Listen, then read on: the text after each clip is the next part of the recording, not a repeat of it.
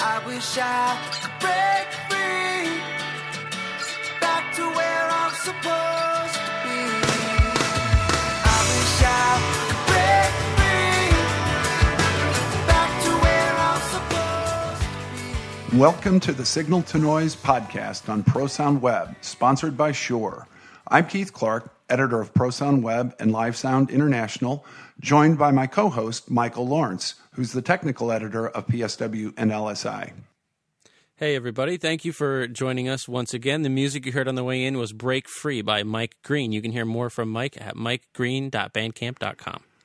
All righty. We're also joined by our new co-host, Kyle Churnside, who has been a live audio professional for about the last 30 years or so.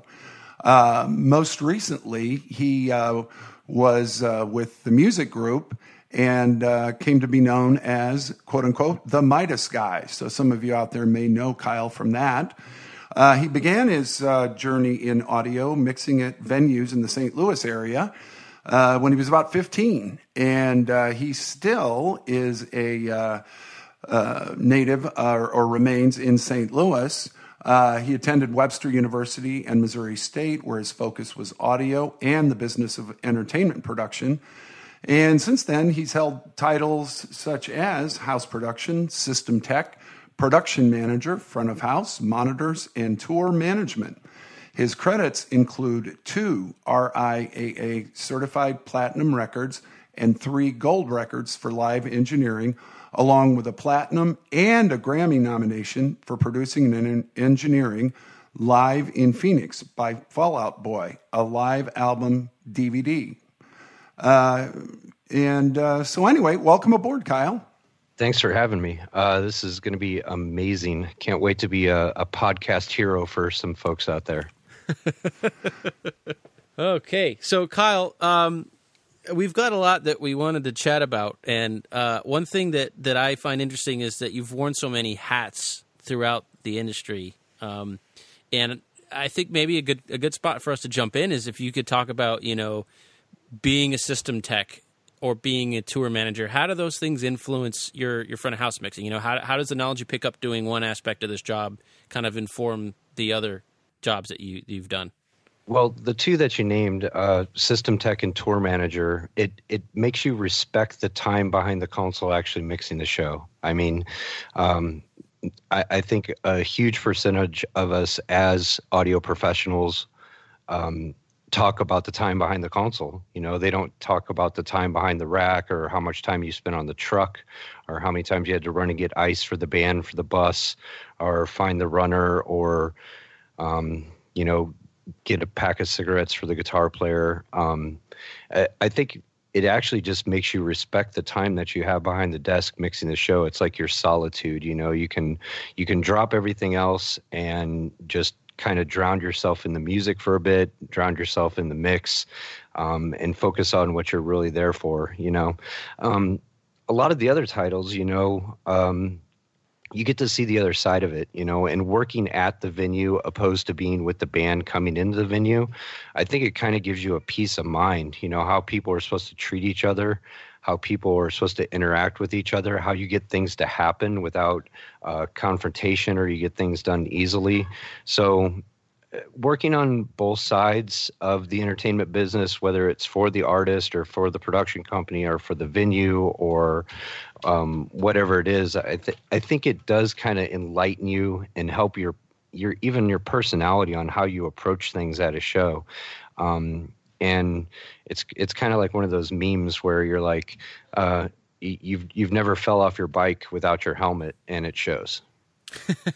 I was saying to a buddy of mine the other day, I wear a Fitbit, the fitness tracker, and if I look at a gig day, and sometimes you're talking 12, 14, 16-hour days, it's crazy activity and a ton of steps and a really high heart rate. Yeah, you're moving around, and then for 2 hours, nothing. And then it goes back up, and I'm like, oh, that was when I was sitting at the console mixing the show. And so I think when you say to somebody who's not in the field, I'm a live audio engineer, I think they picture that. They picture that that 90 minutes or 120 minutes where you're sitting at the desk pushing the faders around, that's the job. And it's like 10% of the job, And so to me, that's sort of the break, in between all the other craziness. And so I think 90% of my time is spent on, advancing and running cables and testing gear at the shop and trying to get the new software update to load and all that stuff. And so, so somebody like me who I would identify as being more primarily a system tech, if I'm the system tech at a venue and you're touring with a group and you're coming in, let's talk about that interaction, so what as a band artist, what can I do as a house system tech or a house A1 to make your job easier, and the other way around too? What can the touring engineers do to make things run more smoothly with the house staff? Can you talk a little bit about that? Yeah, for sure. I think the first bit is to be cool. And a lot of this preparation, like you said, happens in the shop and beforehand. And as a house system tech, getting a writer, getting an input list, getting requirements, that's the first step into being cool.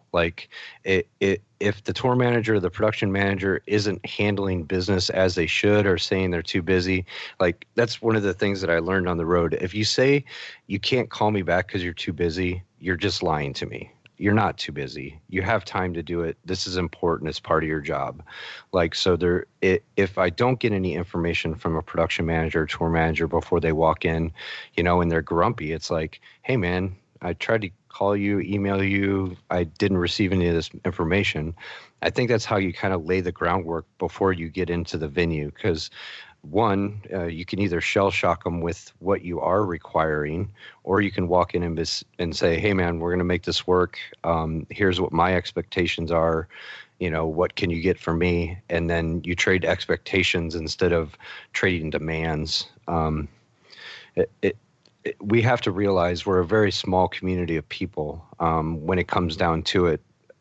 And you're going to go back into that venue and deal with that person again at some time. So you better step on the right foot. And that's one of the things I kind of prided myself on was I was this young kid stepping into these venues, and I was always cool and I always made it happen, jump in, do what I could. But I knew the second time or the third time I came back, they would see me and they'd be like, oh, Kyle's here. It's going to be a good day. And I think that helps out tenfold of anything you can do is prepare, communicate, trade each other's expectations for the day. You can't say no to everything, but you can say yes to a lot of things of what the expectations are going to be if you actually go into it with a good attitude. Yeah, and I think I'm one of my positions is I'm a A1 at a college theater, and they bring in a lot of road acts, touring acts, and so it's part of something I have to do to look through the documentation ahead of time and call up the acts and do the advancing and the audio portion of the advancing at least, and it's amazing how much smoother everything goes when the people answer that email, that first email, and our space is pretty unique. It has a very, very interesting set of reverberant conditions. The acoustics are really bizarre for a live event. And so those types of things where just like, hey, this is probably not what you're picturing in your head. Let me just give you some information about our venue. Those shows end up being so much better. And I think a lot of that is communication and, like you said, just being prepared and having that respect. And we will do just about anything we can to try to accommodate people and try to make the show happen. And, a lot of shows these days are spec'ing backline. And so we've got backline providers and, we'll rent you just about anything you need if you communicate with us. As the show gets closer, the range of possibilities starts to shrink because we have to get approval and we have to get budget and funding through the various departments. And a lot of these things take time to put in place. And so if you show up 3 hours before the show and you want a certain console, you're probably out of luck. And so I will say that, the attitude with which those things are handled can be night and day. Because it doesn't have to make me the bad guy because I didn't get you the console you wanted when you didn't answer your email, And so I think even when you have a situation like that, if you're still friendly and approachable and we try to keep everything really laid back and really low key and be professional and be prepared, but at the same time, we don't get all stressed out about it. that tends to rub off on people, and people decide pretty quickly upon showing up at the venue, like, okay, these guys are cool. We're gonna have a good show today. And they it's amazing how quickly people seem to make up their minds. You know, it's first impressions and all that. Pretty quickly, they've decided whether or not it's going to be a crazy day. And so, you know, to me, it's just a lot of, you know, regardless of what we're able to do for you, we all have a common goal here, you know? Yeah. And you said something that was really cool at the very beginning. You said, I have a really reverberant room. Like there's some special things that happen in here. The worst thing you can do as a front of house engineer is come in as a know-it-all because you're on tour with somebody. You know, the house person knows best.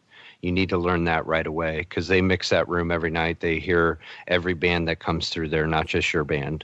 So if you're really trying to make an impact on the venue that you're going into, work with the house people. Like, even if they're high on meth, like work with the house people. I mean, they're going to work for you. If you come in with a great attitude, they're going to do great. And it's fun to listen to both sides of the story. Like I said, being a house guy or being on the bus, that's what we do is we sit and talk about the venue or we sit and talk about the band. And nobody wants that mantra because, like I said, we all meet up again somewhere. When I was a younger gentleman, I was working at a venue in Springfield, Missouri, where I was going to school, and it was super C-market venue. But this was the time of nu metal, and all these bands were coming through that were just on the way up. And we used to say this venue was all about you're either on the way up or you're on the way out. The gear was just good enough to get you by to the next bigger venue in the better market next time you come through if you do well. Or if you're hitting our venue, you're probably on the way out and you're going to be playing a casino market after that. But these guys would come through with all these bands and they were just rude. They would come in and yell and scream at the hands and what is this place held together with duct tape and spit. And 10 years later, I'm mixing the main stage at Summer Sonic in Japan in Tokyo. And this guy who used to yell at me with every band that he came in with was backstage walking around. And he was like, I walked by him and I was like, hey, what's up, man? Remember me? Kyle from the Juke Joint in Springfield, Missouri. And he was like, yeah, man, what are you doing here? And I was like, mixing the main stage. And I knew his band was on like the third stage by the merch tents and the porta potties. So it kind of made me feel good.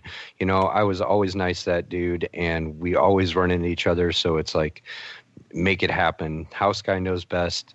It's pretty much should be standard. It's kind of like telling stagehands when they're on stage, hey man, if something falls over, don't run. Walk diligently to what you're doing. You know, you don't want to bring fear into people right off the bat. Same with loading in gear into a venue. Yeah, we had, you know, it's really interesting the range of interactions that we'll have bringing a show. And we had a show many years ago. I was probably 19 or 20 years old. I was really young, and you know, that can cause you some difficulties in this industry because the old road dogs, they'll take one look at you and they've decided you don't know what you're doing, whether or not you do. And so, so that makes it even more important for any young people who may be in that situation. It makes it even more important to study as much as you can and just learn as much as you can, and also know when to stop talking and listen, but also be polite, be cool, be friendly, be approachable. You know, that makes it really hard for someone to get on your case. But this gentleman who was mixing this band that came through wouldn't send me an input list, wouldn't send me a rider. So generally when an act would show up, we would try to have the console patched for them and labeled and, you know, the stage boxes laid out and mic stands and everything ready, you know, as best we could. But if you don't send me that information, I can't do that. And so the guy shows up and starts bitching about our equipment, and I'm like, well, this is what we have. You know, that's the thing that drives me crazy is complaining about the house people to the gear that they have.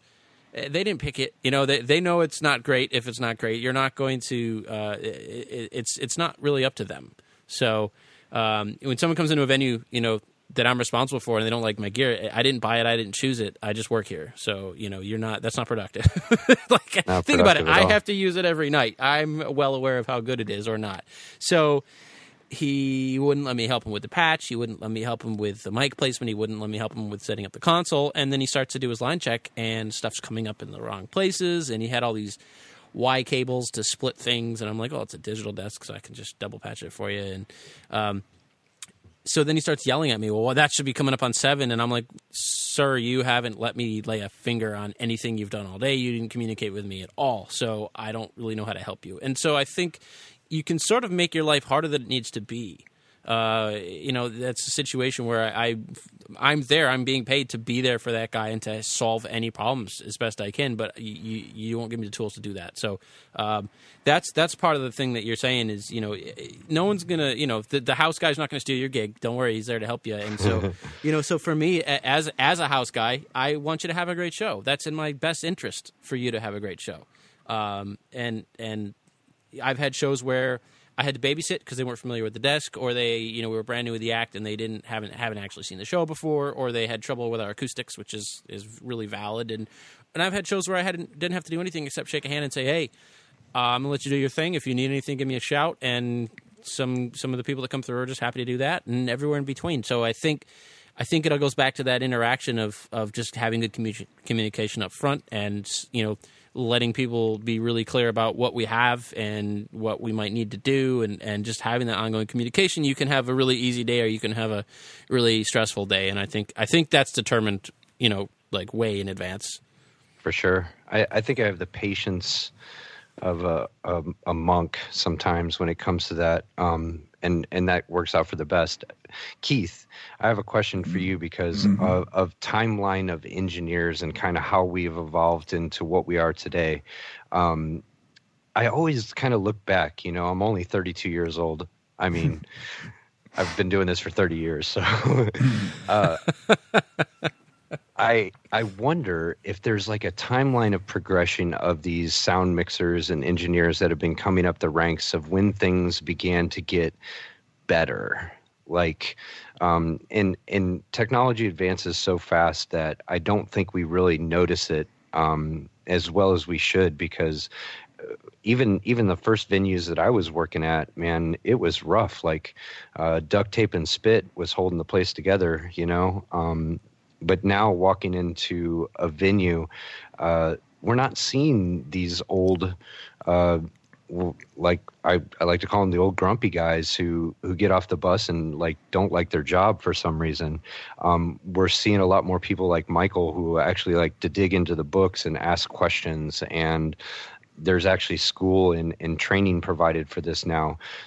The weird thing is that still there's nothing better than being on a real life show site. That changes a kid from this kid that wants to mix music to a kid that's definitely going to push himself or push themselves to mix music. Do you see a timeline of like when this stuff started to switch over? Like, I would put it at maybe 15 or so years ago. I hadn't really thought about it chronologically.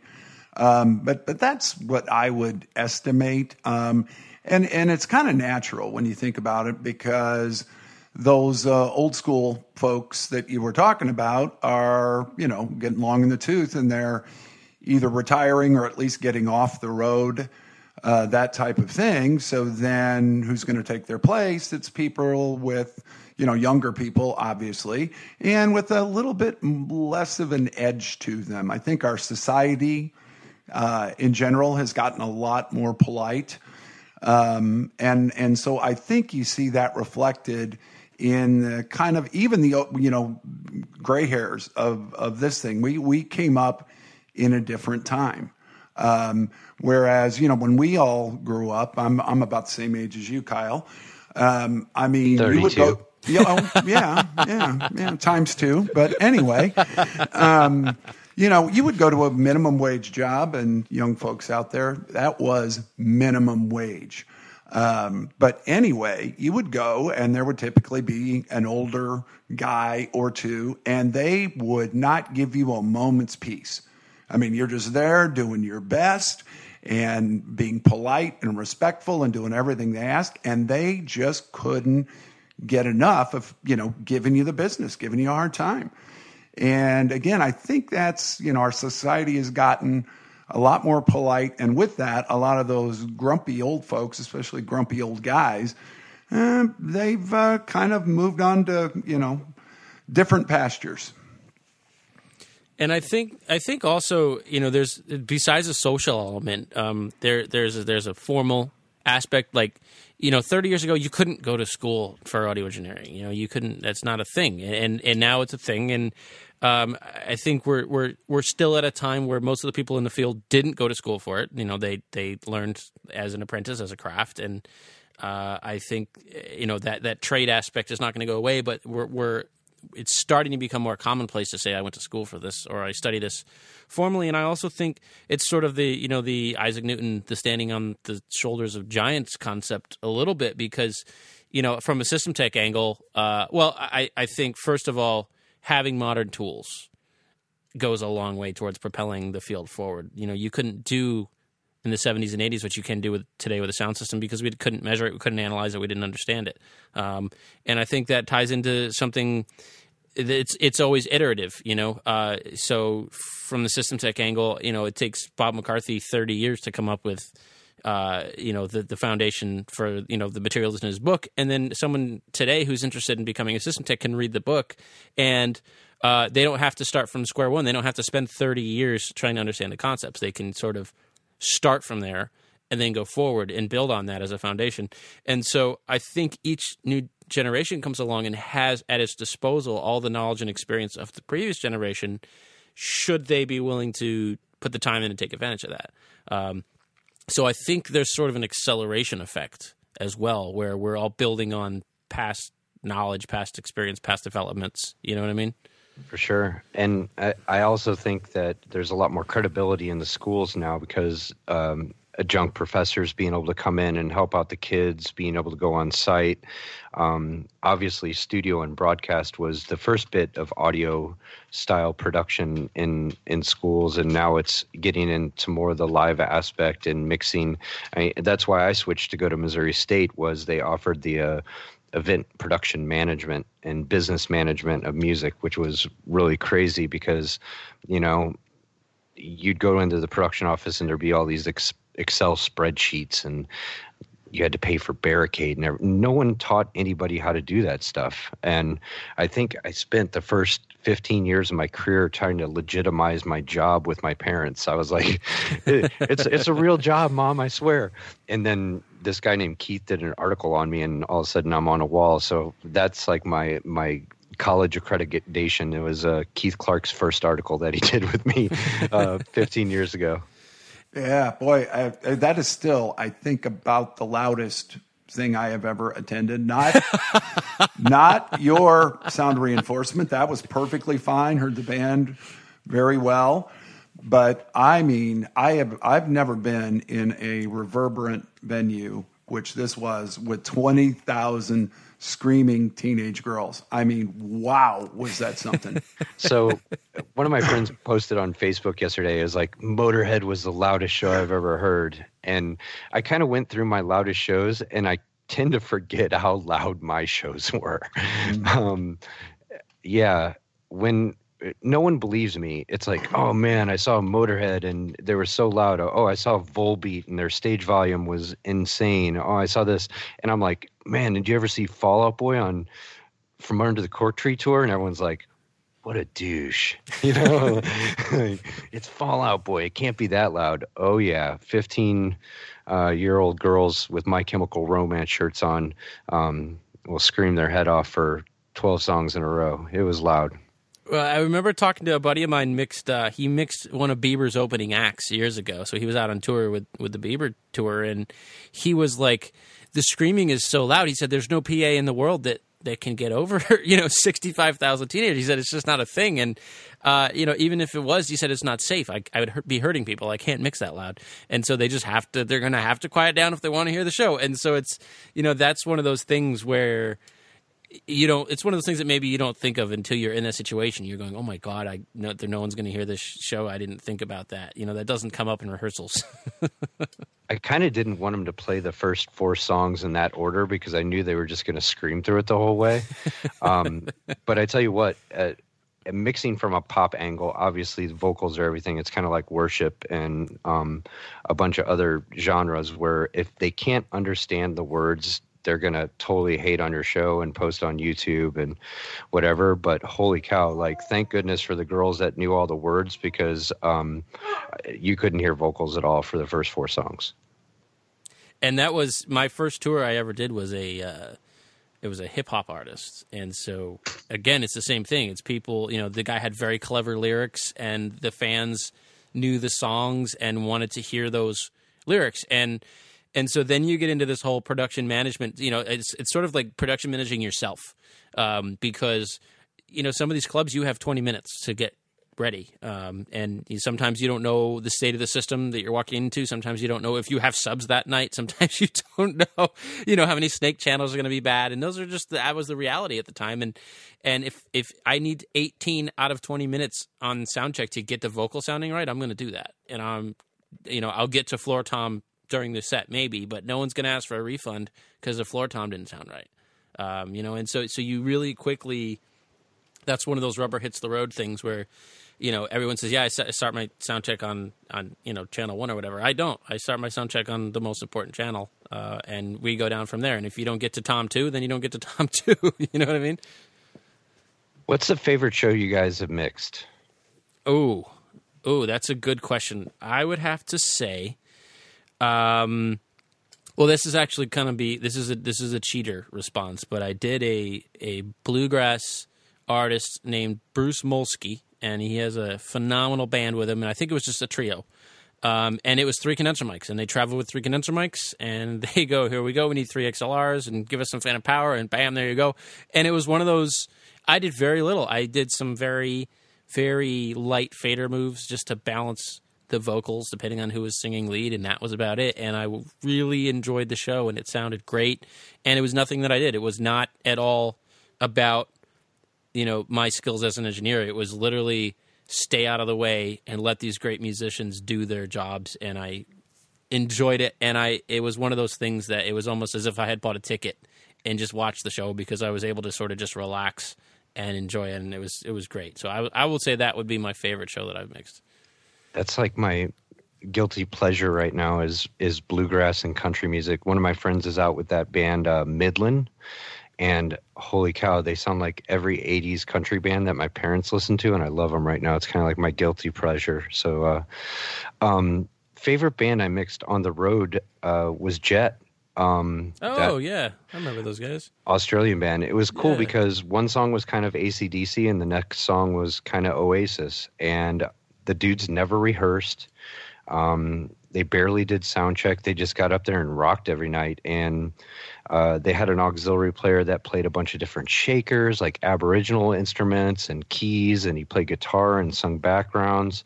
And every night when they did Are You Gonna Be My Girl, the lead singer dude would throw his tambourine back to the auxiliary player and he'd catch it and pick it up. So they were just fun to watch. Like, I've toured with a bunch of bands, but like that one was fun to mix. They were really fun to mix. I wish they'd come back and do the thing. So I'm gonna also do my favorite show ever, System Tech, because it's also a funny story. We had Take 6, the gospel a cappella group, come through, and their front of house guy, Tony Huerta, is just a phenomenal engineer and really, really cool guy. And I was rather young at the time, and so I enjoyed talking to him, and he showed me a lot of stuff, which was really cool. And that show was so funny because we had our crew, waiting, and the artist shows up, and Tony comes in with a single Pelican, and I said, "Hey man, I'm Michael. I'll be your house A1 tonight. So, just let us know what you need, and we're here to help you in any way we can." And he goes, "I'm totally good, man. I'm good." I said, "You need us to carry anything?" He's like, "Nope." He just pops his Pelican open. There's 6 wireless mics in there. That was the show. 6 wireless mics. I'm like, "Oh, okay, it's gonna be an easy night, fellas." And so we just kind of hung out, and he, they came out on stage, and he spun up their mixes real quick, and I think out of the 6 guys, 4 of them share an in-ear monitor mix, which is really, really interesting. He says, yes, it makes them sing for the group instead of themselves. And I said, wow, that's really cool. And so that was another one of those, these guys are just so good that you don't have to do anything. And that was my favorite System Tech show. System Tech show. So the theme is when I have easy nights. No, I'm just joking. It's 3 mics, yeah. 6 mics, easy night. I'm going home. I think it's. I will say this though. Thinking back on the days when I was just fighting in the clubs and these little tiny bars and stuff. And you need every dB of gain before feedback you can get, and the vocal monitors are blowing all over the stage. That's hard, and it every time I think when the venue gets a little bit bigger, when the gear gets a little bit better, when the musicians start getting really good, all those things make your job easier. So in a way, it gets easier as you go, and so maybe that's some sort of like underhanded encouragement for the folks in the trenches. Where I spend a lot of time, is that stuff's difficult. And a couple times a year, there's a local band that I'm kind of buddies with, and they'll go and they'll do a bar show, and I'll go like, okay, I really wanted to get to bed before midnight, but I guess it's cool. I'll go do it, and we go and do it, and we have fun. But I'm just in there going, man, it's loud in here, and there's, it smells like beer, and it's you forget very quickly. I'm like, this is tough. That's tough stuff, and so I think in a way, the better the musicians are, the less you have to do. And those are the gigs that I really enjoy because I of course, love good music, but also, if I don't have to do all that much, that tells me a lot about the skills of the people that are on stage. Yeah, man. I love little, tiny, horrible shows. Like, that's what I grew up doing. I mean, one of my first tours was Zao, Living Sacrifice, The Ludacris, and Not Waving But Drowning in a Ford Explorer across every church basement in America. And it was a nightmare every night. Sometimes they'd play 3 songs and a fight would break out and the show would just be over. Like, a PA would tip over, one speaker was working. But man, every kid that comes up to me asks me about arena shows and amphitheater shows. It's like, don't believe the hype, man. Like I said, the cool thing about mixing those shows is just mixing, like not doing anything else. That 12-hour day, you live for that 90, 120 minutes and it's done. Like, the thrill is over. When you're doing these little club shows, you're driving the van, you're selling merch, you're trying to sleep on somebody's floor at night. Like, that's the journey, man. That's how you become a warrior. Like, you wake up and you're like, hey, did we really have to fight all those people last night? Yeah, like, that happened. Now I get to mix a show today in St. Francis Church in, Podunk, Iowa or whatever. But yeah, I love doing small shows. I like seeing the fire still. Like, I still work club shows here in St. Louis. I work at the Ready Room and the Foo Bar, and I don't go to shows unless I'm working. I've kind of got to that point in my life. My daughter's 5 and my lady loves going to shows, but I just don't do it unless I'm working. So I love doing those little shows. I did Snow the Product last week, and this weekend I'm doing El Monstero, which is a Pink Floyd tribute band with the St. Louis Symphony Orchestra, which turned into a nightmare, but it's Pink Floyd, man. Like, once they start playing, you're like, oh, everything's cool, bro. Like you want to kick off your shoes and just chill. I'm mixing monitors for them, and that's always a challenge too, is because I love doing front of house, but if I have the chance to do monitors for something of that size, that makes it fun. Like, I put my little knife in, I got my Gerber tool. Like, I look like a monitor engineer. My friend Zach used to tell me, he was like, dang, dude, you look like an engineer. Like, holy cow, you look like you stepped off the bus. Every time I see you, you look like you stepped off the bus. So, yeah, I love doing those shows. Those are fun. So let me ask you this then, because I've had one of the bands that I mix regularly. They've within the last year moved to in-ear monitors, and so when I mix them, I'm mixing front of house and I'm doing 4 different in-ears mixes. And so that was a real departure for me as someone who had only done front of house for so long. I had to rethink the way I was setting my console up, and I had to rethink the way I was running my gain structure stages through the desk, and I had to rethink how I was routing my effects, and it really made me understand what I was doing on a different level. So what kind of things did you pick up, or what kind of things would you offer to someone who, maybe is going to have to end up doing monitors or wants to get into monitors, but they're scared of doing it? What's that change like? Can you talk about that a little bit? Yeah, don't ever guess what the artist wants.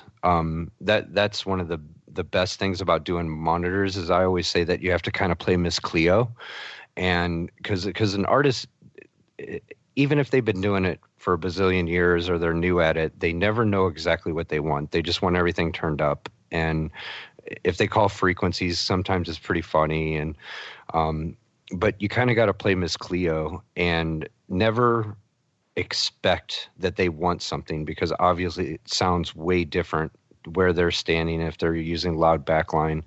But that was one of the things that we did with Fall Out Boy, even as a front of house engineer a long time ago, is everyone was switching over to in-ear monitors. And I realized how good it could sound out front if I kind of took away some of the crutches from them on stage. Like first they went to in-ears with wedges and side fills, and then the wedges went away. And then eventually we took the wedges and the side fills away, and it was just their back line. And then now, and eventually we went to all DIs. So the only thing that had mics on stage was a drum kit and the vocals. So it made monitor mixing for ears so much easier, so controlled. Like sometimes I don't even have to listen to my pack. I can just basically scan the stage, wait for someone to point to something and do the symbol, and I decipher what they want and just go. But yeah, never assume what an artist wants, or even if they ask you for something specific, never assume that they're correct, especially if they're just telling you to turn it up all the time. Yeah, that's something that I found, when they say, hey, Mikey, can you turn, call me Mikey, can you turn this up or can you turn that up? Usually I turn everything else down a little bit, and they go, yeah, great, thank you, and because they're it's not their responsibility to understand stuff like masking and use of the stereo field. That's our job. And it's our job to apply those principles in a way that's going to make the artist comfortable. And it also strikes me how much a lot of what you're talking about really comes back to having a good relationship with the artist, having them trust you. In the last 12 months, I think my artists, they've gone from 70s, just crank it up, just killer stage volume. We've to the point now where we have no wedges on stage. I only have one live guitar amp. Everything else is DI'd and amp simmed and so on and so forth. And they sound phenomenal out front. It's really, really tight. It's great, and then I had, the lead guitarist. He said, yeah, I love the amp sim. He said, I still just want to have my cab behind me just because I kind of like it. And last night at rehearsal, we tried just shutting his cab off completely. And he said, man, it just really cleans up the mix. Like, so I think when they're trusting you and they really... I think most bands they're naturally, they're worried about their sound. It's their product. They want to sound good. And so it's part of their job to be concerned about how are we sounding, and when they get to the point where they really can truly say, I don't have to worry about my sound because Michael's going to take care of it. And then they kind of just play. They play better, Or you just make it seem like it was their idea. right. Yeah. To get them truly comfortable. And I think one of the comments that they were saying is, well, we didn't realize how good in-ears could be, because they went to in-ears before I was working with them, and at the time I started working with them, they were very frustrated because they had just gone to in-ears and they were using them as if they would use wedges, and they couldn't hear, and they were very frustrated. And that starts with sitting down and making sure they have a good seal. Making sure the earpieces are comfortable, going all the way back, and doing RF coordination on the and so just when you hit all those steps, now I've got it, and it ties into what you're saying about what does the artist really want? Because I have two of my guys have pretty close to front of house studio quality mixes in the ears, and they're these big fat, everything's in there. The lead singer, she has her vocal and Batcave reverb, 3.5 second hall, and that's it, and she's happy. And so the guitar player, he has hearing loss, and so he's got really shrill, his own guitar right down the center and a little bit of the other guitar, and that's it, and he's totally happy. And it's a mistake for me to go, boy, that sounds harsh, let me roll some of the highs off, or boy, I really want to hear some bass in there. It's not about what I think sounds good, it's about what he needs to get through the show. And so you can't project, my personal preference on this mix. And in front of house, there's a lot of that. There's a lot of using your taste to kind of shape the sound. And with in-ears, I've noticed, no, if they, he's happy. Don't mess with it. He's totally happy. That's the way he wants it. I don't like the way it sounds, but it's not about whether or not I like the way it sounds. It's about, am I giving him what he needs to sound good, Yeah, it's a challenge, man. I like Mixoneers a lot. It's fun to sit back there with the band and kind of get their feedback. And I'm always watching. Like I tell them at the beginning of the show, hey, man, I'm going to kind of stare at you pretty creepily until I figure you guys are safe, and then I'm going to be looking at my phone for the rest of the show. Obviously, if I'm working for the artist, I won't tell them that, but I probably will be looking at my phone after about the third song. But if I'm just working at a venue, you know, getting them set up and going and making them feel comfortable, it's actually pretty easy. I think some people just kind of go at it a little bit too hard sometimes. Like, I'll look at show files from people's other in-ear mixes, and they did all kinds of EQing and like, I like when they spread stuff out, but sometimes they spread it out in the wrong perspective. You know what I mean? Like, they'll put things super far left and super far right in the ears that don't need to be spread apart that far. They need to be a little bit fuller in the ears. You know, simple mistakes where, hey man, the desk should be doing most of the work for you at this point, like a little high pass, a little low pass, you know, get it in there, put it in the right field of hearing for the artist, and kind of start from there. Don't overdo it. And if you think you're overdoing it, stop and rethink, you know, go move a microphone or change a tone or whatever, especially with like people with Kempers and different amp emulators. Like, that's the first time that they're really going to hear their emulation right in their ears like they're supposed to. So most guitar players can be pretty discerning and be like, yeah, I probably need to go in and fix that now that I hear it through my in-ears. Right. So, Yeah. I mean, well, it's funny that you say that, because our lead guitar player, this artist that I work with, when they went to ears, he ended up rebuilding his entire rig. I mean, from the pedals down to the amp, everything. Because he was, for the first time, really truly hearing his sounds and his tone, and we spent a lot of time. You know, to his credit, he said, "I want to get this right," and we spent hours trying different pedals and trying different series of pedals and recording and listening back. And I found that it really does push the artists to pay more attention to their sound. And you know, on the one hand, they finally can have a little more freedom with the sound they're getting. But on the other hand, like, they really do have to be more picky about it.